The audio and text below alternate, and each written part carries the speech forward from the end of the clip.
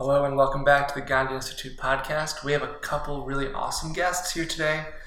They've made an extra special trip to visit with us, and we're really happy to hear from them. And they are Shigecko and Ken. And Shigecko and Ken, where exactly are you guys coming from? Well, we came from Tokyo. Right, it's Japan, yeah. It's a little farther than a car ride, right? Yeah.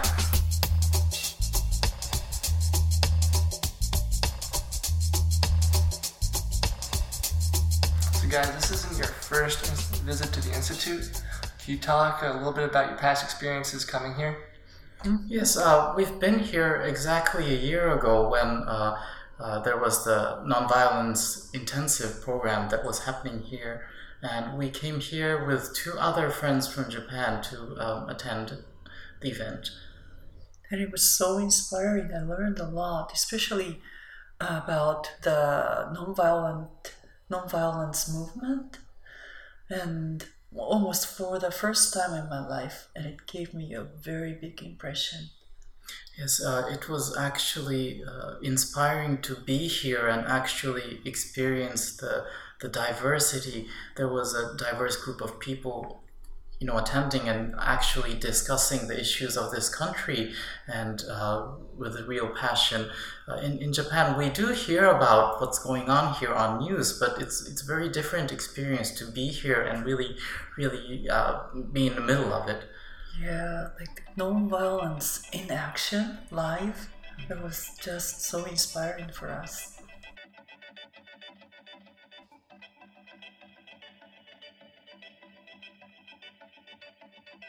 So what happened at the intensive really brought you guys back here this year?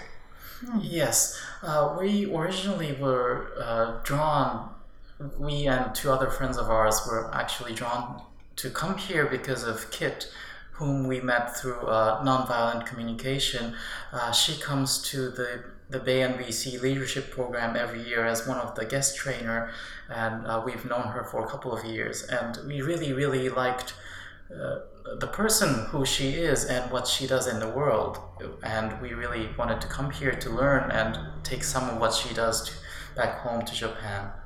Being with her for a while, I thought to myself, wow, this woman really lives what she's talking about. So the integrity, I wanted to see it happen. So it was so inspiring. I can definitely empathize. I've been here for about a year, and just having the few opportunities I've had to talk to Kid have always been very insightful, and I always really appreciate them. So I think we're all on the same page there. So again, speaking to guys, fact you're coming all the way here from Japan, how is the nonviolent community different?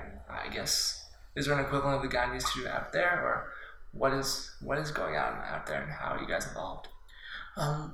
In Japan, we're both involved with nonviolent communication, and I've known it since 2004, and Shigecko since 2006.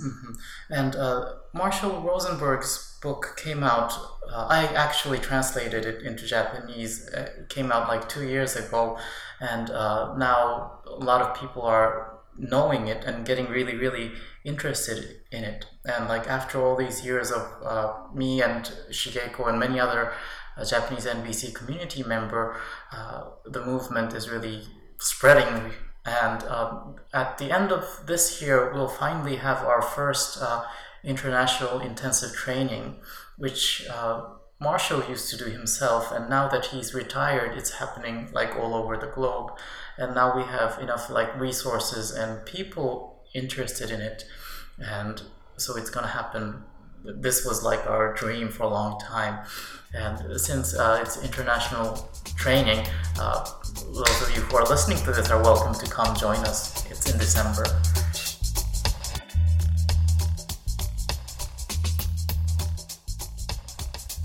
Excellent. Thanks for extending the invite, and we'll definitely try to help you out as much as we can.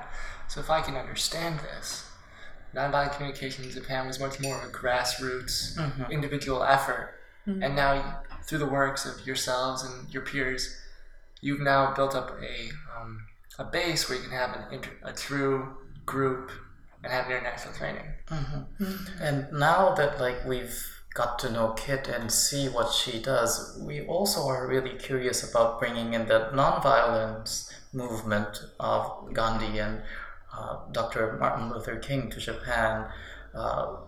Japan right now is going through a very, very difficult time politically. A lot of things are changing, and we as a culture in the past did not have like a culture of like talking about issue openly amongst ourselves. And I think what Kit does here at the institute could be some vision for how the Japanese people can come together to create a world where everybody can live in harmony. Especially creating the place for dialogue, introducing how to dialogue, make a dialogue happen with each other. It's so inspiring. And coming here and taking a look at what people are doing in here, I am so inspired.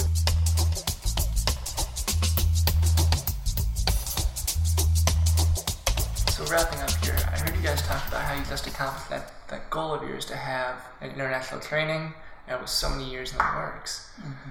And I've also heard you guys talking about, there's challenges back in Japan and how you'd love to see nonviolent communication, nonviolence be integrated into that.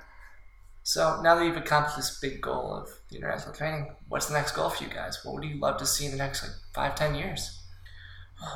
I want to find a way to bring people in Japan who are interested in these kind of movement together so that we can work towards some kind of goal.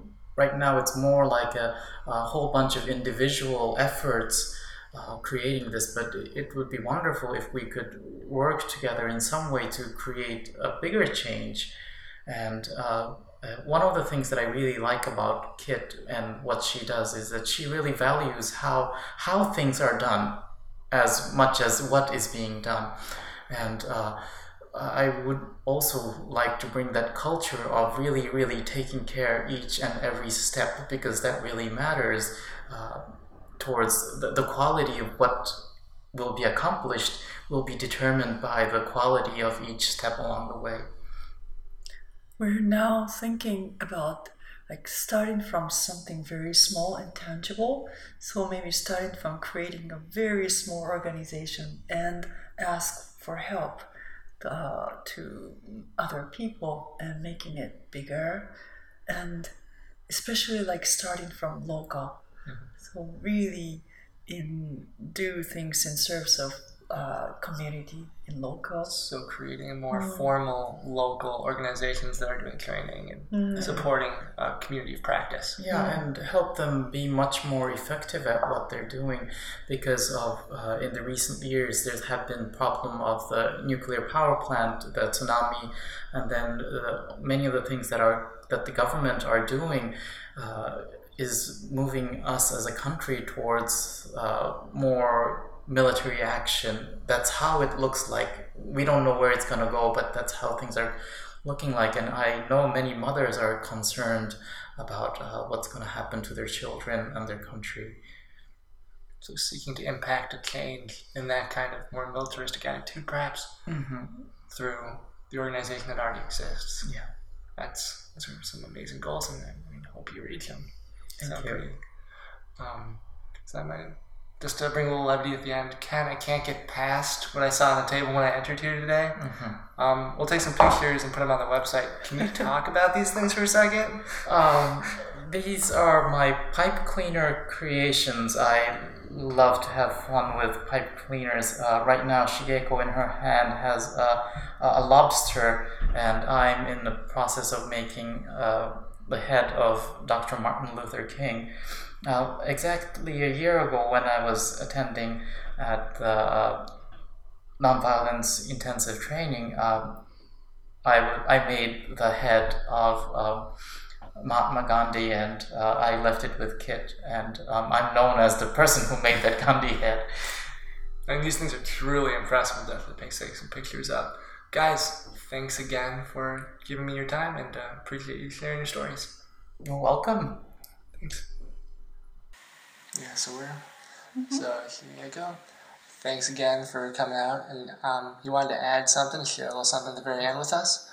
You want to talk about that first? Sure. I am a singer, and I would like to give one small present, which is singing. And this is the song I sang a lot with people right after the earthquake because they were so scared. So we sang this song together and cried and get healed. So, and that song is about home and the place where we belong. We'd love to hear it. So. 우상이 오이시 가노야마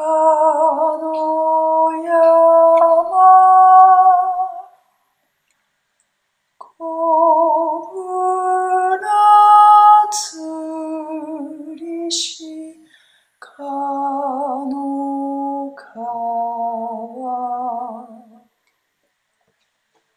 유메와 이마모 메구리데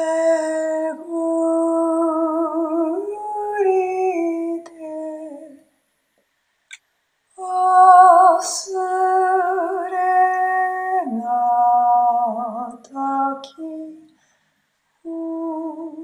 우사